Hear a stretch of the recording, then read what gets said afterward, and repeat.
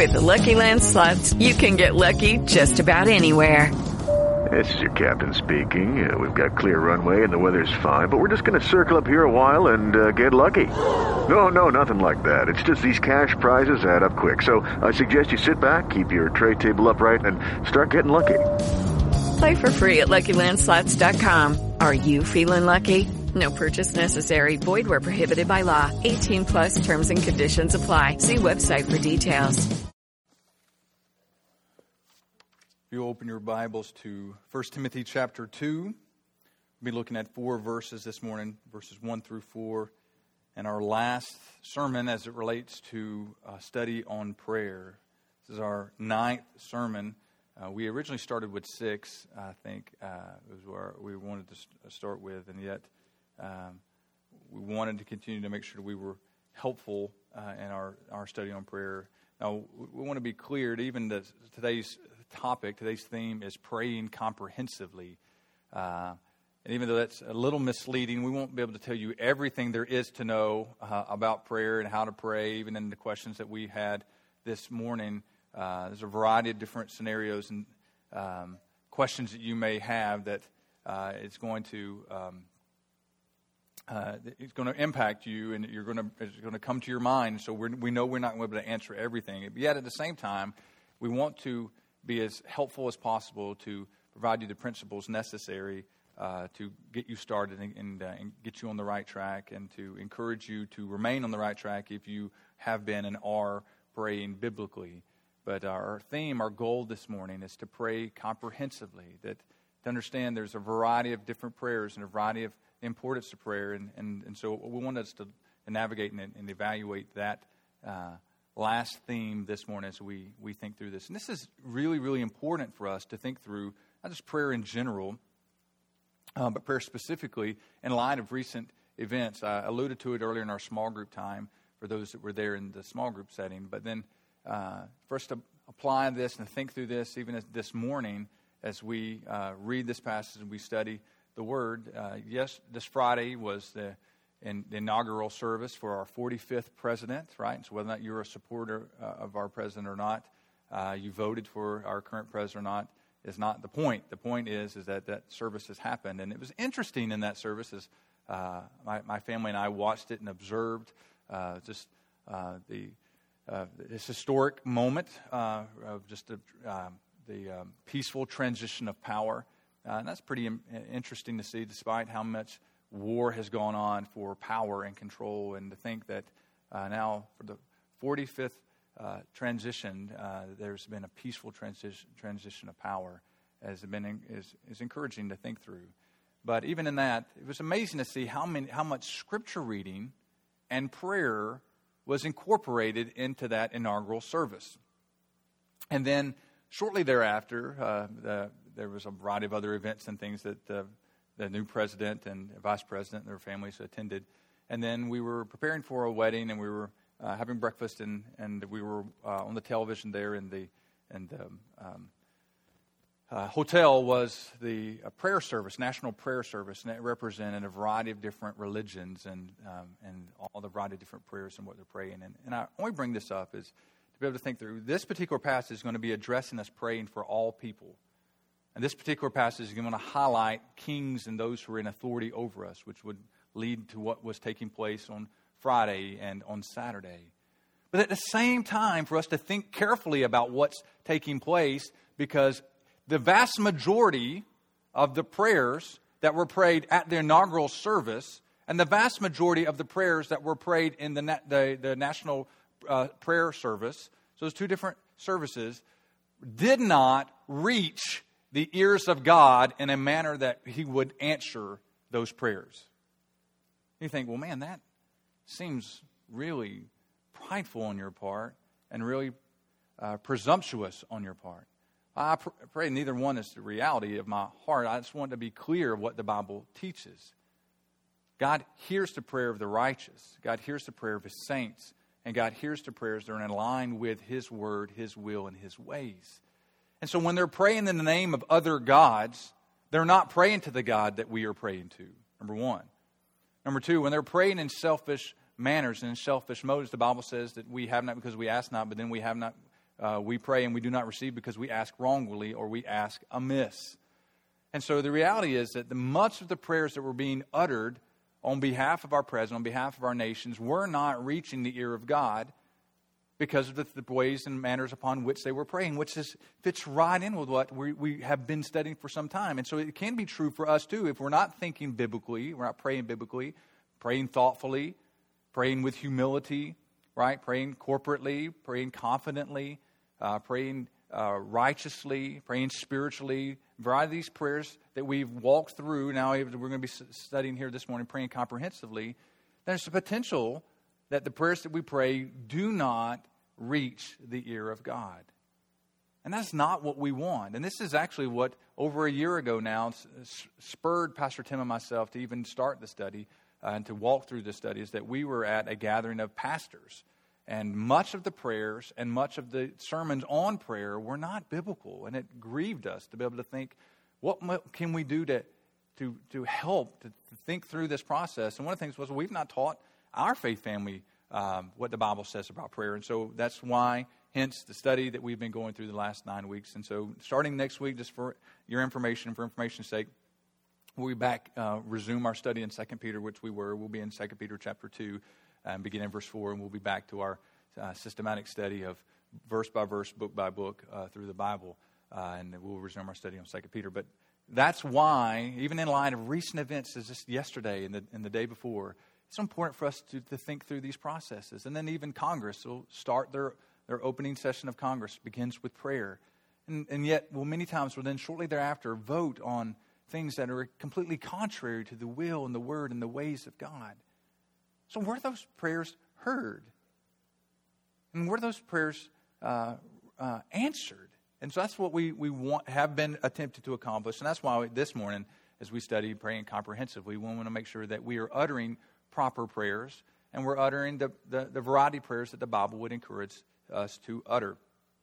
And so here in 1 Timothy chapter 2, verses 1 through 4, we're going to read a section of Scripture, and just want to give you some instructions on what the letter is about, who the letter is, to give you some context. I know when we're preaching topical sermons, we want to try to be as close to expositional preachers as we possibly can. Even it's difficult when you're having to pull a variety of topics and help to think through systematically how prayer fits into the Bible at large. But even still, we try to do our best to just pull it out of a passage and then just simply lift out the understanding of those particular exercises we're doing this morning. But in that, we're not walking through the whole book, right? And so just to give you some understanding, Paul's writing this letter to Timothy. Timothy is now the pastor at Ephesus, and so he's writing to Timothy. And the whole intent of the letter to Timothy is Paul's encouragement to help Timothy to put that house, the house of God, the household of God there in Ephesus, in order. There's been some things that had gone wrong. There's some not proper way of thinking through the life of the saint in the context of the body of Christ, and the actions of a saint in the context of the corporate body, the assembly of God, of Christ there at Ephesus. And Paul's writing to Timothy to give him instructions in that. Very similar to what we're doing in our study on prayer, is to help our body think through proper praying, proper application of prayer in our lives. And so he starts off with just a clarity and a warning against false teachers, understanding of the gospel, and then from that understanding of the gospel, he then makes this statement, which will be our 4 verses of study this morning. He says in 1 Timothy chapter 2, verse 1 through 4, "First of all, then, I urge that supplications, prayers, intercessions, and thanksgivings be made for all people, for kings and all who are in high positions, that we may lead a peaceful and quiet life, godly and dignified in every way. This is good, and it is pleasing in the sight of God our Savior, who desires all people to be saved and to come to the knowledge of the truth." Let's pray. Father, we ask that you would help us this morning. Help us to understand properly how to interpret this passage. The intended meaning of how Paul was penning these principles to Timothy, and how your Spirit was inspiring him to write these things, bringing things to mind and aiding him in it, that he would know how to properly order the church. And so, Lord, that's why we're here this morning, that we would understand you, And in that understanding, as we behold you, we would become like you. We would be conformed to the image of your Son, the Lord Jesus. That in that we would love you more. We would enjoy you more. That your commandments would not be burdensome, but we would see them as a blessing, as a means of protection. And so, Father, we ask that you would help us to understand how our prayer life should be made, our prayers should be made on behalf of all men. Lord, at the onset, I want to confess that, Lord, I've been guilty of not praying for all peoples, especially those who I would disagree with, who I would feel were wrong, that were potentially enemies. And yet your word encourages us to pray for kings and those in high positions. Pray for those who aren't saved, that, Lord, that they may come to a saving knowledge of you, and that is your will, that is your desire, that you desire all people to be saved. And so, Lord, I pray that you would help us this morning to understand so that we could apply, that we would be not forgetful hearers, but be doers of your word. And so, Lord, help me to speak clearly, help me to speak carefully, Lord, about your word, that I would not misrepresent anything that your text says. And we ask all this in Jesus' name. Amen. All right, so praying comprehensively. 3 major points, and in that in your notes, if you have your notes there, I'd encourage you to take those out. You can fill in the blanks as we go along, and then take additional notes as well if it would be fruitful and helpful to you. So the first thing is praying comprehensively. I want us to see is that the importance of praying comprehensively. The importance of it.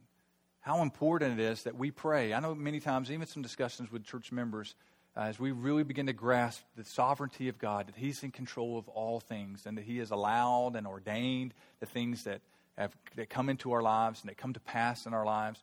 And many times as we see how highly exalted God is and how in control God is, and nothing takes God by surprise, it potentially can, and it should not, but it potentially can make us ask the questions, if God already knows the things that we need, why do we need to ask? And if God's decreed will, as far as what is going to happen, if He's the Alpha and the Omega, if He's the beginning and the end, He knows He's the first and the last, He knows what's going to happen before anything ever did happen, then why in the world should we pray at all? What would be the importance of us praying? Does our prayers really change anything? And the reality is, in this passage, it begins to help us to see the importance of praying comprehensively. First thing we want to see is prayer is vital to the mission of the church. Prayer is vital to the mission of the church. Now, you're going to think about the mission of the church. You see that the mission of all of us, first and foremost, is to glorify God and to enjoy Him forever, as the Catechism would help us to be able to see, right? So it's to enjoy God and to glorify God and enjoy Him forever. That's our ultimate aim. When we think about it, there are going to be certain things that the body of Christ will not do once we reach heaven. Right? There's certain things that we will not do once we reach heaven, once there is a new heaven and a new earth. Right? We will not have need at that particular moment, so we will not be needing to petition God that we would need our daily bread. Right? Or to keep us from the evil one. Or to forgive us. Or that we would help ask for His aid to forgive others. Right? So there are a variety of things that we wouldn't be able to pray for the lost. Because at that particular moment, it will be there will not be a lost. There will be those who are in heaven and those who are in hell, and there won't be any. There will be resigned to those places for eternity, and so there will not be many things that we'll be able to do. And so, as we think through this, the mission of the church, yes, is to glorify God and to enjoy Him forever. The primary mission of the church, as we're being conformed to the image of Christ, is to go and make disciples of all the nations. Right? If there had not been sin in the world, that was what was going to take place, was going to transpire through the marriage relationship and through procreation. If sin had not entered the world, that ultimately as children were conceived and given in birth, that ultimately the world would be full of the glory of God, as there would not be any sin on the planet. But sin did enter the world. There was the fall of man, and as a result of that God's glory is made known as we share the gospel and as sinners repent of their sin and place their faith and trust in Jesus. And so, here in this particular passage, Paul says, first of all, right? So he's been warning against false teachers, and they're preaching falsely, and then a clarity of understanding of what the gospel is, and that Jesus Christ came to save sinners. He says, now, in this pursuit to see you guys make disciples of all nations. Timothy, as you lead the church of Ephesus to be on mission with you, yes, doctrine is so vitally important. You need to get your doctrine right.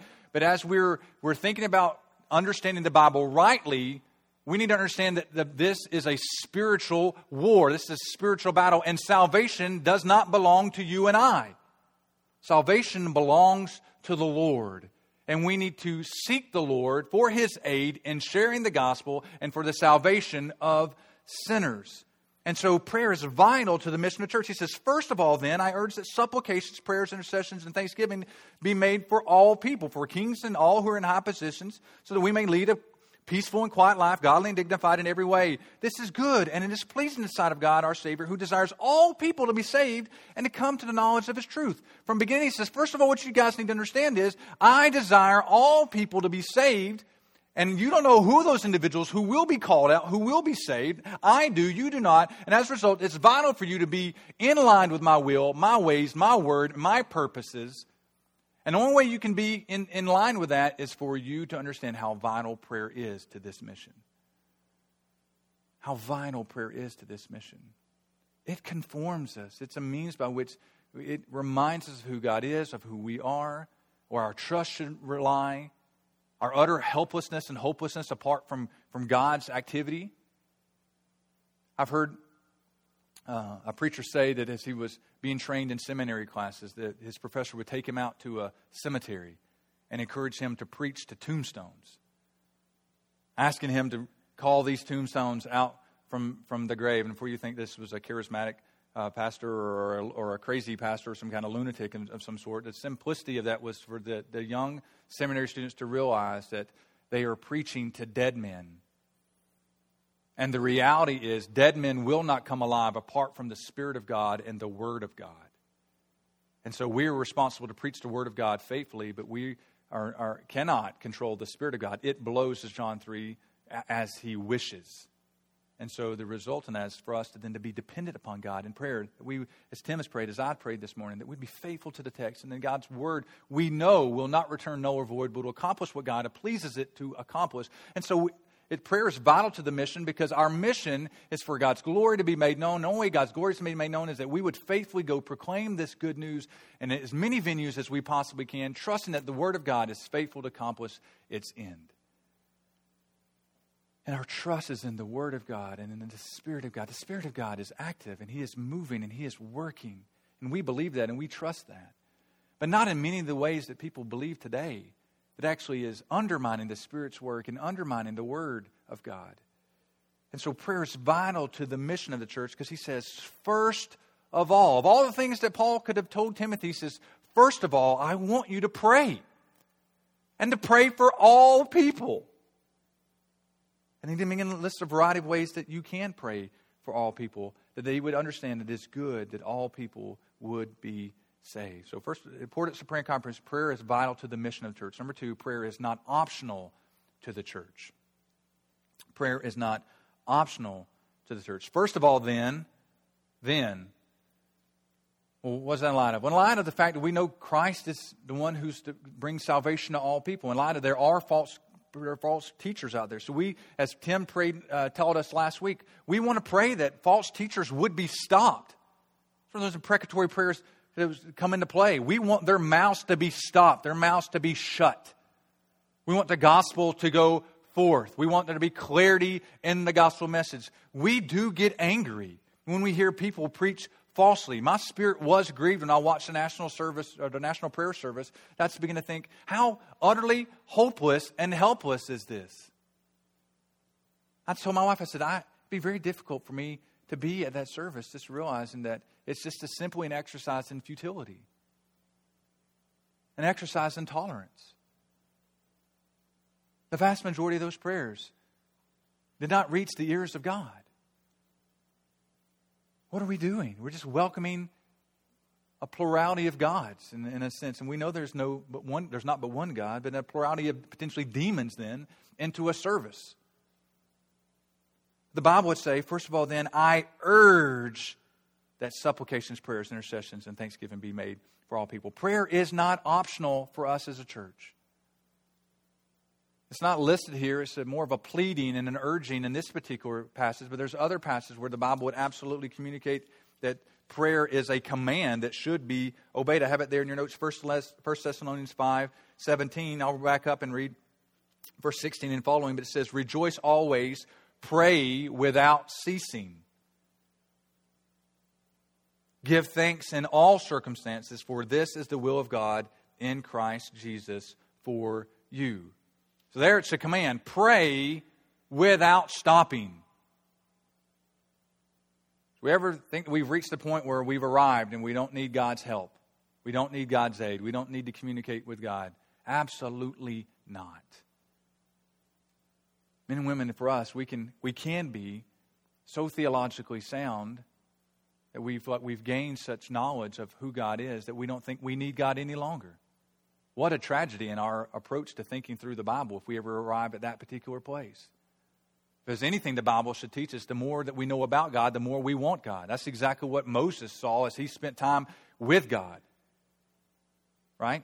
Exodus chapter 33, after seeing God manifest His glory in a variety of means, what did Moses pray? God, show me your glory. Reveal more of yourself to me.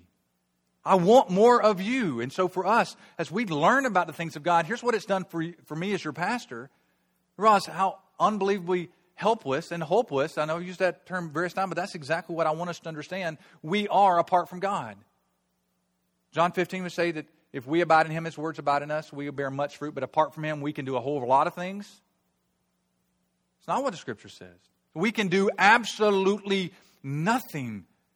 We need God's aid. We need His help. And so prayer is not only vital to the mission, but prayer is not optional to us as a church. He's commanded us to pray. Samuel, as a prophet of the Old Testament, understood that. Far be it that I would sin against you, God, that I would cease to pray for the people. And yes, in the New Testament we see that as well, that we should pray for one another. And so the importance of praying comprehensive prayer is vital to the mission of the church. Prayer is not optional to the church. And prayer is beneficial to the church. Prayer is beneficial to the church. It says there in verse 2, it's prayer is made for all people, for kings and all who are in high positions. Why? Here's the purposeful clause. Here's why it would be beneficial. That, purposeful clause, we may lead a peaceful and quiet life, godly and dignified in every way. Prayer benefits us as we pray. It protects us from without and it protects us from within. So how do you see that? Well, here in this, that we may lead a peaceful, it speaks of outside disturbances. And quiet, which speaks of internal disturbances. That we have a peaceful and quiet life. When we think about who the Bible has asked us to pray for, as we pray for our leaders in authority, even if they don't line up the way we are biblically. They don't have a biblical worldview. They don't love the Lord Jesus Christ. This is exactly where Paul and Peter and Timothy and those of the New Testament find themselves. The superpower of that time was not Barack Obama, our former president, or Donald J. Trump, our current president. It was Nero. And as much as you see that our former or potentially our current president may not be in line with the things of God or the Word of God, the will and the ways of God, the reality is neither of these guys so far that we've seen are as bad and as wicked as it relates to outwardly manifesting a means to hate God's church the way Nero did. And yet the instructions weren't given here by Paul to Timothy, hey, you just equip the church of Ephesus and you guys protest. Well, first of all, they wouldn't do that because they would be utterly wiped out, first and foremost. But secondly, that's not God's means. The instructions from the Bible tells us that we don't wage war in the physical world. We wage war in the spiritual world. We don't war against flesh and blood, but the principalities and powers of the air. Our weapons are not weapons for earthly battle, but for spiritual battles. And so prayer is that means, is that weapon. And so as we begin to pray for those who are in high authority, even if they're resistant to us, as the world begins to realize that we're not a threat, and that's not to say they won't hate our theology, but here's the key. They should not hate us and how we behave against them. They may not agree with what we believe, but they should not hate how we behave. In interacting with the lost world, we should be able to demonstrate love and joy and peace and patience and kindness and goodness and gentleness and faithfulness and self-control, which is the fruit of the Spirit. As much as they hate us or would attack us or would scorn us or malign us or slander us, and our response is winsome and is gracious and is kind. And we would have to graciously disagree and have to willingly lack submission in areas where we cannot line up with them, and that's right to do. But I don't believe it's an intent of us to be out protesting and impeding traffic and hindering our society in a way that would be negative. And how do we then make an impact? We pray. The God of the universe who controls all things, do we not believe He is able? Do we not pray that He can change the hearts and lives of individuals and then live in such a manner that we believe that would actually embolden us to speak as we ought, that we would have boldness and pray for one another? The Bible would say on numerous occasions through the epistles of Paul that God prayed that we would have boldness to speak as we ought, that the message of the gospel would be clear in its proclamation as it goes forth from our lips. I think the reason we hide behind protests and behind petitions and a variety of those other means is because we do not believe in the weapons that truly bring about change. The Word of God and prayer.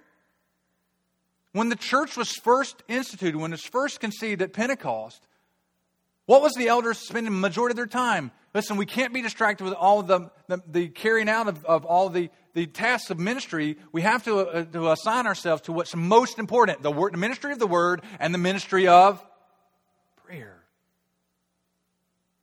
And I think, men and women, I think our approaches and our ecclesiology of how we've, meaning our study of the church and how we've organized our church, has become so worldly that we can fill our edifices numerous times over. And yet, as 1 Timothy would instruct, or the letters from Paul to Timothy would instruct us, that though we have a form of godliness, we deny its power. And that's why we want to teach, why we want to live and pray in a manner that would bring glory to God and really release the power. Well, us to see God work, because it is He who works and wills to accomplish His great purposes. And we are but a vessel. And so as we pray for those, and they begin to realize that yes, they might not like us and all that we stand for. Yes, that despite the fact they cry out for tolerance, that they themselves are intolerant of our views, they would realize that we do not line up. We are not a threat to them. That vengeance is mine, I will repay, thus says not the Democrats and not the Republicans and not the Libertarians, but the Lord. Our trust is in Him. And so it's beneficial then, as we pray for those in high positions, for our kings and those who lead over us, that they would begin to see that ultimately it would lead to a peaceful life. And it would lead to, as we then trust the Lord with difficult situations, we trust the Lord in difficult times, that leads for us to have quiet lives. That there's not inner turmoil. We're not anxious people. We trust the Lord. That yes, God could send, as He did to His people in the past, God could send neighboring nations to come and actually attack our land and destroy our families and destroy our crops and to harm us physically, economically, in a variety of other ways. And it was a part of God's sovereign purpose to accomplish that. It's part of His judgment, even as He did His own people in the Old Testament. That even in the midst of those times, that we can be at peace. That it can be an inner quiet. It can be an inner peace, internal peace that would reside there. Because why? God's already told us that we're at peace with Him, right? And that's the peace of God that surpasses all understanding. It will guard our hearts and guard our minds from worry, from fear, and from anxiety. And so prayer is not only vital to the mission, it's not optional to the church, and prayer is beneficial to the church as we pray comprehensively. Number 4, prayer is a moral responsibility of the church. You say, well, isn't that right in line with what you said about prayer is not optional to the church? Yes, but I want you to see that it's, as verse 3 communicates, verse 3 and 4, that morally it is good for us to pray, and for us to pray for the lost, for us to pray for our kings and those who are in high positions. He says, this is good, verse 3, and it is pleasing in the sight of God, our Savior. It's good to pray for lost people. Lost, not use the word lost, I mean for those who are unregenerate, unsaved, who've never repented of their sin and placed their faith and trust in the Lord Jesus Christ unto salvation. The Bible says it's good for us to pray for all people, for those who are lost, for those who are saved, for those who lead over us, for those who lead our homes, who lead our churches, who lead other churches, who lead other homes, for a variety of church members, as we'll see in just a moment. This is good. It's right to do this. Now think about this one command alone. This one pleading, this one urging alone to pray for all people. You think, well, there's no way I can do that. You know how many billions of people are on this planet? It's impossible to be able to do so. But the reality is that, once again, as we think about praying comprehensively and its completeness, how often are we praying for people who aren't like us? How often do we pray for other nations? How often do we pray for our neighbors? How often do we pray for other churches? Other churches are not our enemy. They may not line up with everything that we do, but there are other believers in other churches, in other denominations. Now, we have to be careful, because there are cults and there are denominations that should be labeled as cults that would not line up with us and would actually undermine the gospel, and so we need to be clear. But then there are some differences that we have within the body of Christ that are secondary or tertiary, or secondary or third level issues, that people who believe differently than us will be in heaven when we die, because why? They are trusting in Christ and Christ alone for salvation.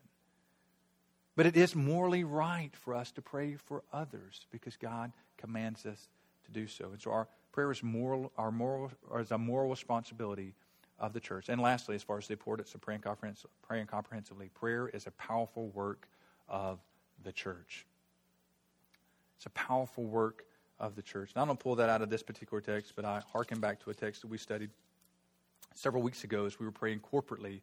Listen to James chapter 5, verse 16 and following. He says, therefore, confess your sins one to another and pray for one another that you may be healed. The prayer of a righteous person has great power as it is working. And then gives us an example. Elijah, verse 17, was a man with a nature like ours. And he prayed fervently that it might not rain. And for 3 years and 6 months it did not rain on the earth. And then he prayed again, and heaven gave rain, and the earth bore its fruit. Prayer is a powerful work of the church. And I believe in many ways we've set it on the shelf, and we've said, hey, at a variety of times when things get bad, I will pray. But we're missing out on communing with God. We're missing out on opportunity to see God's handiwork, to see God transform us and God work in the lives of others as we pray. And so I want to say this morning, as we're looking at praying comprehensively, first of all, the importance of praying comprehensively. Number two, then we'll see the elements of praying comprehensively. The elements. We kind of alluded to some of this in week one, and I'll speak to that too, going back to the Lord's Prayer. But it's really interesting to see how you see a variety of at least 4 elements of prayer in this particular passage. One of the reasons why I wanted to preach this passage to you this morning. The elements of praying comprehensively, what we see is praying can be expressed in a variety of ways. Praying can be expressed in a variety of ways. As we pray, we've already walked through those and think about it. How do we pray for those who are sick? How do we pray for people spiritually and physically? How do we pray corporately? How do we pray biblically? How do we pray with confidence? How do we pray in light of anxiety? And so there's a variety of ways that we can pray. The prayer can be expressed to God. And so here you see in this, it says, first of all, then, I urge that, and it gives 4 examples. Supplications, prayers, intercessions, and thanksgivings be made for all people. Now, in one way, many of those can just be all collapsed into an understanding of prayer. They could be synonyms for one another. It's prayer. But I believe it's important for us to see that he listed all variety of aspects of it. It can be delineated in some ways. There can be a way to separate them out. Right? That ultimately, hey, we can say, well, what's your major? And you say, well, I'm a communications major. And then they begin to then talk about how specific the communications major is. Or I major in biology. And then they begin to use words I cannot even understand or repeat because they're well above my pay grade, right? And so then begin to communicate it. And in this way, in a variety of ways that we could begin to speak about what we do in a general way. And so we can say, well, we should pray. But then we understand there's a variety of ways that we can pray and that we communicate to God. And so in this, he begins to say, I want to just walk through some of these and explain, and then I'll list out for you 5. One of them is already listed in your notes, but 4 additional ones, just that in grouping prayer together that you can kind of begin to see here. And once again, I could really splinter these out and make them more, but I was just trying to keep major headings for us as we walk through this. And so you think, well, this isn't on the list, this isn't on the list. I would probably incorporate this one and tie it under another one. That's fine as far as how we might break down prayer as far as in its details. But I wanted just to list 4 of these. But let me first explain what the context of the passage is. It says, first I urge that supplications, prayers, intercessions, and thanksgivings be made for all people. So that could be synonyms in some ways, but how are they different? First of all, supplications speaks about a need or a request. If you think about it in a way that we're asking God to supply something for us. Supplications, a supply. Lord, we're lacking in an area and we need your aid in this particular area. So supplications would be made. To prayers, and this word prayers is the most general for prayer that we would understand. It's kind of the overall encompassing of the word prayer here. So that prayers would be made. And so it'd be a general word for prayer. Interesting as I was studying in my commentaries how doing word studies on this, how it related that this word is always related to God, and how then people can say that it was, what are we thinking? But this particular word as it relates to communication always is in relation to making prayers to God, right? And so somebody can say, well, I petitioned the king, or there were supplications for this. But this word's always in relation to God, and so it speaks of worship. It speaks of a reverence for God. And so prayers, intercessions, supplications, prayers, and then intercessions. Intercessions. This speaks of getting with and having compassion and empathy for others. I just wanted to be the word intercede or intercessions for others, that you realize what they need and what they do not have, and so that you are sympathetic and compassionate for them, and so you intercede for them. And then lastly, in the passage, it speaks of thanksgiving. That we're joyful. We're grateful. We're thankful to God.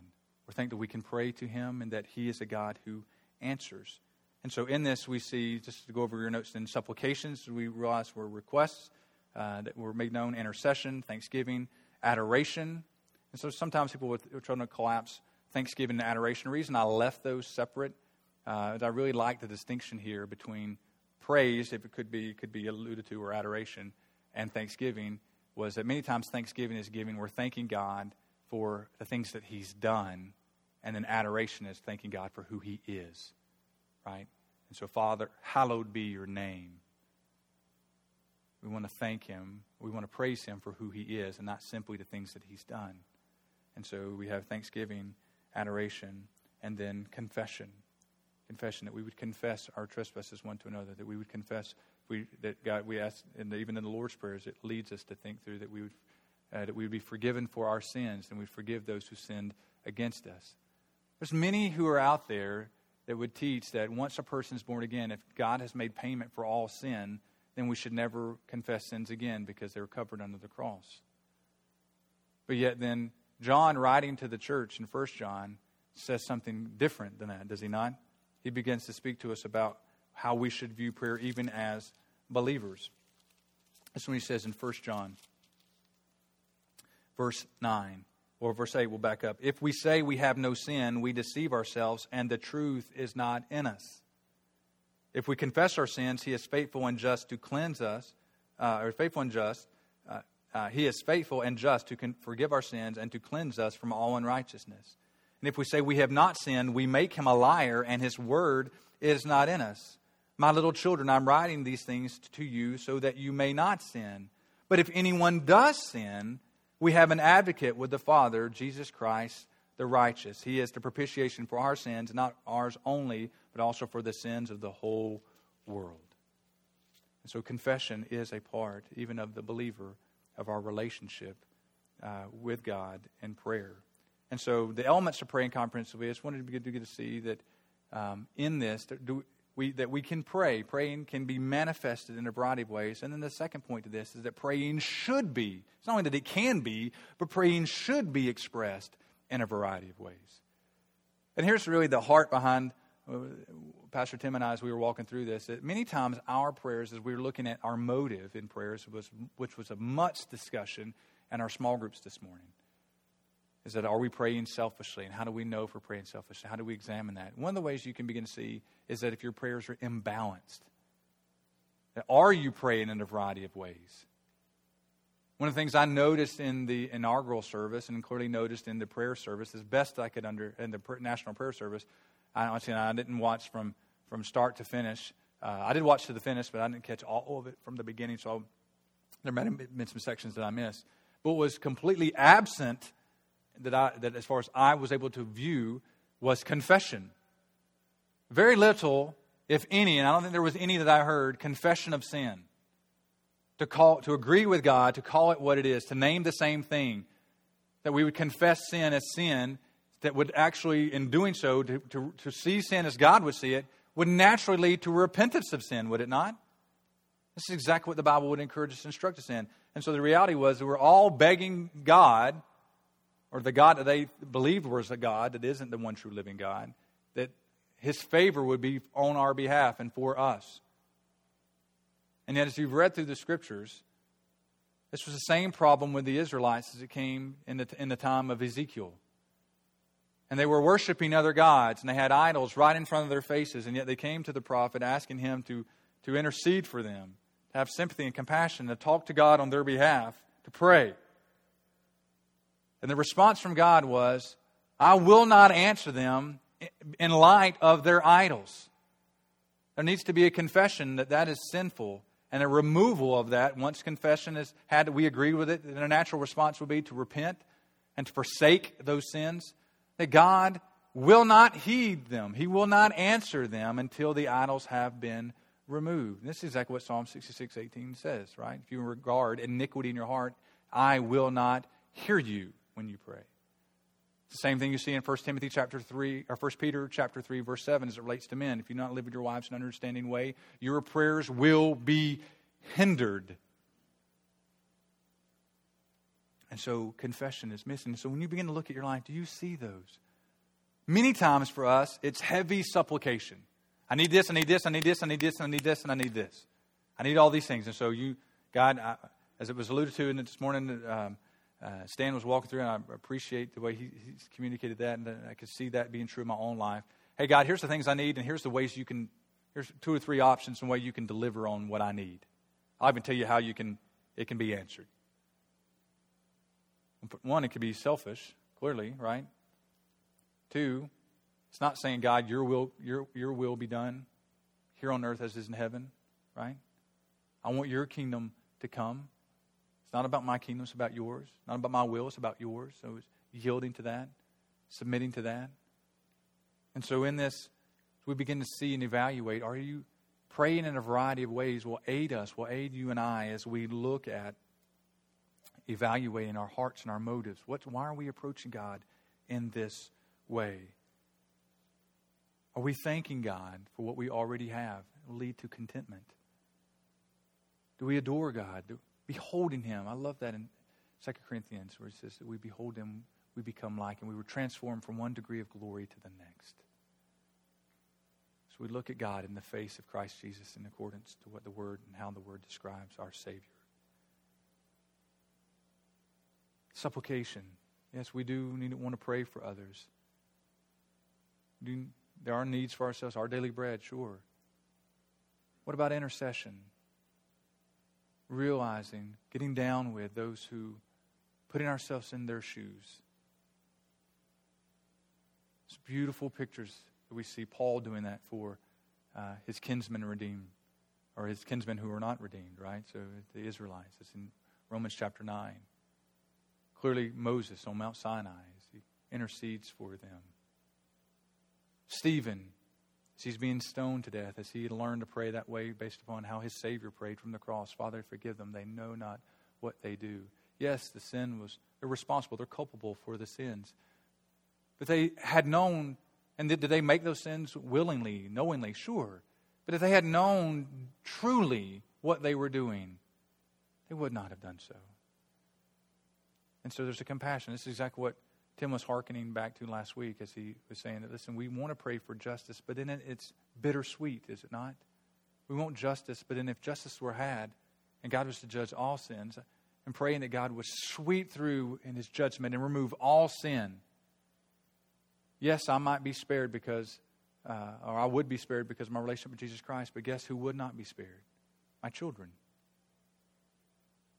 At what level, when we talk about God removing sin, at what level do we want sin to be removed? What about on the lying level or the deception level in my heart? What about on the lust level or the envying level, the pride level in my life? We've got to be careful as we pray for justice, and we should, praying righteously, that it's coupled, as Tim communicated to us last week, it's mingled with compassion and sympathy. Because why? We ourselves have sin that remains. We have the loved ones that are unsaved.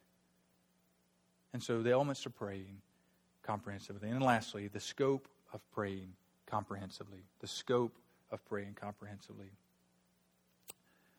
Prayer should be made for all people.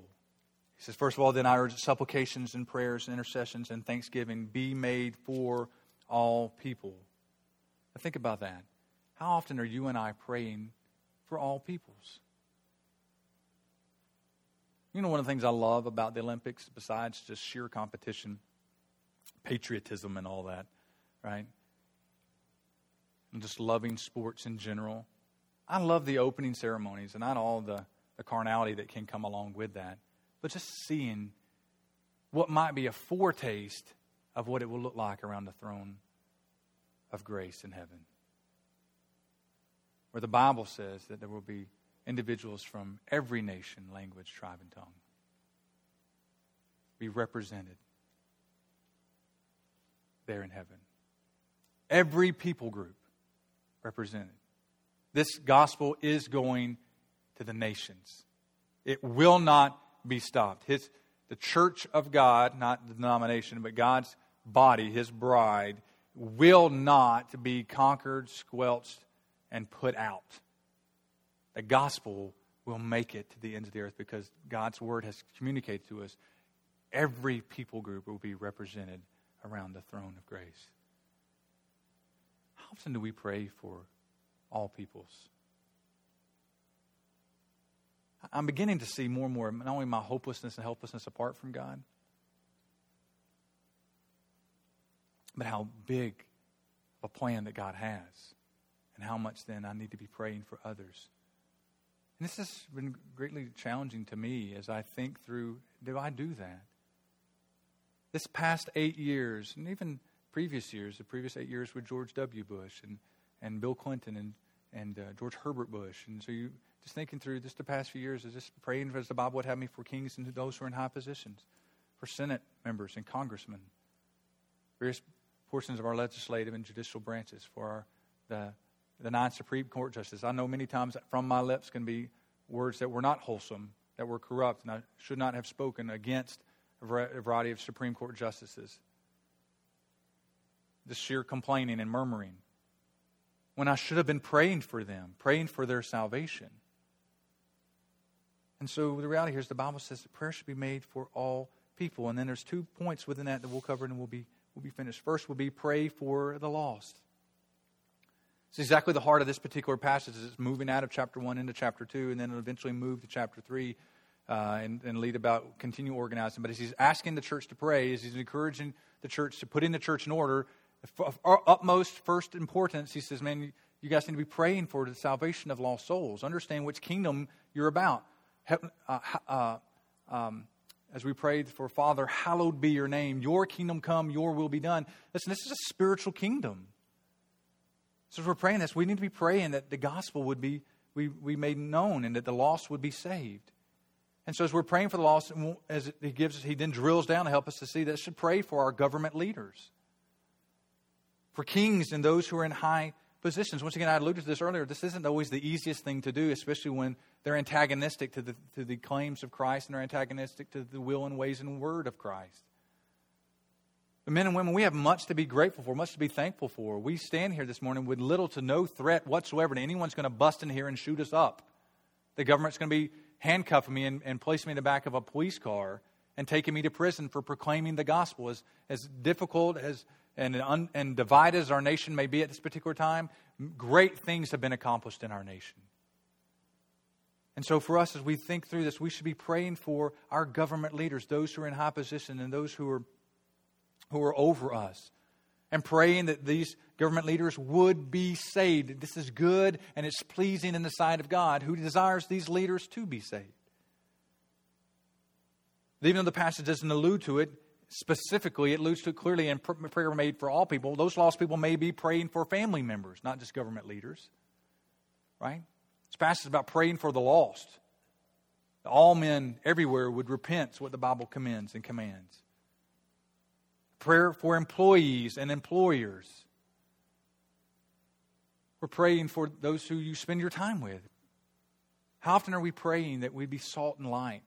We'd have boldness to speak as we ought in our workplace. Many times you think about how difficult it is and the difficulties God has placed in your life. And man, God placed me right beside, I don't know why He did. He placed me right beside this person who grumbles and murmurs and complains all the time. Do you think that's an accident? God's not sovereign over that? It's not for your sanctification? Not for you to be a witness? You to be winsome? Be kind? To not engage? You know what I can tell you? It doesn't take very long. Many people don't gossip with Pastor Tim and myself. Right? You know why many times people won't gossip with Pastor Tim and myself? Is because we try our best not to allow gossip in our presence. We try to be very careful that we do not gossip ourselves. We try to confront gossip and rebuke it in the lives of believers. We do not participate or attempt to do our best not to participate it in the life of unbelievers. And so think about, as you pray for employees and employers, think, man, I never have an opportunity to bring up Christ. Maybe because you're engaging in the very sins that they are committing. Pray for employees and employers. Pray for the nations as well as your neighbors. So you may think, man, we have the worst neighbors ever. Have you gone over and demonstrated the love of Christ? One of the things that we tried to do when my wife and I lived in the neighborhood, our marriage began in a ministry that we were trying to reach out to our neighbors, and we were literally planted into a neighborhood, encouraged to reach out to them. And it really helped us to just kind of see others as in two camps, either they're saved or unsaved, lost and saints. And so it really helped us. And so then when we moved out of that ministry and ended up becoming the pastor here, it led to a move. And so in that move, we moved into a subdivision. And we were trying to be really intentional that when neighbors would move in, we would try to take them some goodies. We had to change, there was a day where you could bring over brownies and cookies that were homemade, and people would appreciate that. Now they're not certain that there might not be razor blades or drugs or things in the things the goodies you make, right? So when you're coming over to your neighbors, the first time to introduce yourself, they're kind of leery. They're like, "What in the world are you doing?" And then you've made us homemade goodies. We don't trust you or it, and it goes in the trash, right? So we've had to come up with some other creative ways besides food to minister to people, which is good and fine. Thank you. But in that, in thinking through those ways, how often do we think about our neighbors? Are they enemies of ours, or are they opportunities for us to demonstrate the love of Christ to them? And then you think, I don't do a very good job of my neighbors. And think about this. We should be praying for the nations as well. Prayer should be made for all people. It's mindful of us to be praying for the lost in all parts of the world. And so not only should we be praying for the lost, but we should pray for laborers. Pray for the laborers. These would be the saints, for Christians, for those who are genuine followers of Christ. And I can make a long list here as it relates to a variety of means and how that would be done, but I just limited it to two for the sake of time. Pray for church leaders. Pray for church leaders in that. And we're thinking about just praying for laborers in general, not just the leaders, but laborers in general. I listed there Matthew chapter 9 for us, and this is where Jesus is about to send out the 12, and he's about to call the 12, and he says in verse 36 of Matthew 9, when he saw the crowds, he had compassion for them because they were harassed and helpless like sheep without a shepherd. And then he said to his disciples, the harvest is plentiful, but the laborers are few. Therefore, pray earnestly to the Lord of the harvest to send out laborers into his harvest. Many people believe that was all you should pray for. You don't pray for the lost. You just pray for the laborers that will reach the lost. This we see in 1 Timothy 2 and a variety of other passages. We're supposed to pray for the lost as well. But yes, at the same time, pray for those laborers. And as those laborers come, they're church leaders, right? They're leaders who are in authority. And Paul oftentimes asked for prayer for himself, that he would be able to speak boldly as he ought, that the gospel would go forth with power and with fervency. And so in this, you see in Acts chapter 12, where Peter was arrested, and it says, so Peter was kept in prison, but earnest prayer for him was made to God by the church. The church was praying for its leaders. And there's a variety of ways that you could pray for Pastor Tim and myself. You not only pray for me, Pastor Tim, but for other churches and their church leaders. Simply by going through the list of the qualifications for elders in 1 Timothy chapter 3, 1 through 7, Titus chapter 1, or Titus 1, 5 through 9, as we just walk through those qualifications. 1 Peter 5, as it talks about Peter, a fellow elder with the elders there, as he was writing to them about the way they should lead and care for the body. If you just begin to look at those lists and begin to pray that would be the case, that we would manage our households well, that would be well thought of by outsiders, that we would not be quarrelsome or greedy for much gain, that we may not be drunkards, and just a variety of things that you could be praying for us. Yes, there are qualifications, and so we shouldn't be leaders if we weren't qualified, but at the same time that we would continue to maintain those things. There would not be any area where we would grow lax in, and you would pray for us to have wisdom in leading this great people. And so pray for church leaders, and not just here within our faith family, but for others. How many times in my own life, Rob, I've felt shame and guilt where there would be churches that would do things that I felt like they weren't the right way to go about them. There's one church in particular, one pastor I could name. I'm not going to name him, but I could name him immediately. The church was thriving and growing as far as numerical attendance. But it was done in a shameless way. And instead of praying for this pastor, instead of calling him up and trying to have lunch with him and seeing what's going on with he and his life, what's going on in his life, what's going on with his wife, what's going on with his children, and be a blessing to him, just critical of him, not necessarily publicly, but just personally. And then come to find out that there was an affair and was unfaithful to his wife, and then ended up having to step down from that particular church. I think how often that, yes, others, and potentially was wrong in his approach to the church and how it should be set up, sure. Didn't line up with Scripture. But was I helpful to him? Did I pray for him?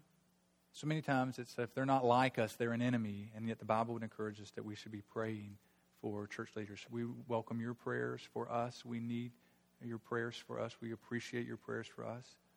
But then for other churches and other church leaders. And so we should pray for church leaders under the Pray for Laborers tab. But then also lastly, pray for church members. Pray for church members. We should be praying for one another. As we've studied over the course of these 9 weeks, pray thoughtfully for one another. Right? Not to pray pridefully. I'm going to pray things to try to manipulate you. Right? I'm not really talking to God. I'm really talking to you, but I'm going to kind of word it in a way that I want to manipulate you. No, I want what's best for you. As praying spiritually could come to mind as one of our topics from past sermons as we were thinking through that. Or praying thoughtfully. Both of those sermons were kind of lined up together. And it's where Paul was leading the church to pray for their spiritual condition, not simply their physical conditions. And so as we think about praying for one another, one of the things we'd encourage you to use is those membership directories that has everyone's name, and just to begin systematic going through it. And it gives you a means by which you can accomplish that. The great news is our church isn't so large that it would be cumbersome to do so. Well, one thing that it requires is that we're going to try to carry out those one another commands that we've taught you guys on, the Bible teaches that we should do regardless of what church we're part of. The intent is that we need to know how to pray for one another so we can pray thoughtfully, we can pray spiritually for one another. And so it requires us to contact each other and love on one another and minister to one another. How can we pray for you? What's going on in your life? Who are you sharing the gospel with? Who are you discipling? Who are you communicating with? What difficulties are? What any sins in your life that you need to confess? And you think, man, that seems really intrusive. Could I communicate something? But if I had done that with that former pastor, could his life have looked differently now? And the heartache and difficulty that came to that church and then had to find a new pastor, could it have been averted? Maybe. I don't know. But the reality was I wasn't any part of the solution. And so listen, we need one another. The Bible says we're a body, that we're members of one another. Not members like in a membership club, you get your number. Members of like members of a body part type of member. He's been dismembered, right? So he lost a body part. When you're not here and you're not functioning in the way you're working, we're missing you. Tim gave this illustration. He says he heard it somewhere, but I think it was original with him, and he just gave it credit to somebody else. But it's the illustration of a lung, right? This body, my body, needs a lung. Helps me to breathe, that I can carry out a variety of other functions and live at my greatest potential. But then the reality is that one member of the body, as the collective whole, also needs a body. That organ can't live on its own. If my lung was on the ground beside me here, it's not going to last very long apart from the body. And so the body needs it, but it needs the body. And so that's why we encourage people that if they're going to leave this church and go to other places, or if they're looking for a church, listen, you need to find the right body, right? So if I'm a lung, I don't want to be a part of a body that's a smoker and a chain smoker at that. But I would rather be a part of a church that's not perfect and it be a chain-smoking body than no body at all, because I'm going to die much quicker there than I would be in the body that smokes. So many people are looking for the perfect body and meanwhile die in the church. And meanwhile, that church who might learn that it would care for a lung and knew it had a lung to care for, that lung could speak up, might realize it might help that body to quit smoking. And so, listen, if you're here and the hearing of my voice, your prayers matter. Your personhood matters. Your obedience to the Lord's commands matter, however insignificant you think you may be to God or to this church or to His kingdom. You matter. And so we need to pray for one another. I need to hear you. One of the things that Tim and I, we oftentimes, and this is in closing, Tim and I oftentimes will walk through our sermon notes together. That's why they're getting longer and longer. Maybe we shouldn't be doing that as much. You know why they get longer and longer? So we really do desire to be helpful and try to think through things. Not just to be weighty or heady or intellectual, but there's a variety of people in this room. They're going through a variety of options or a variety of difficulties and a variety of different scenarios that he and I don't have that point of reference. And so without question, every time I show him my notes, there's some critique, which is good and is right and is helpful. Because why? He sees things differently than I do. He has experiences that I do not have. He has knowledge that I do not possess, as do you. And so you know what happens when you talk to us? Yes, you do become sermon illustrations. We try not to use your name, but we can't help it.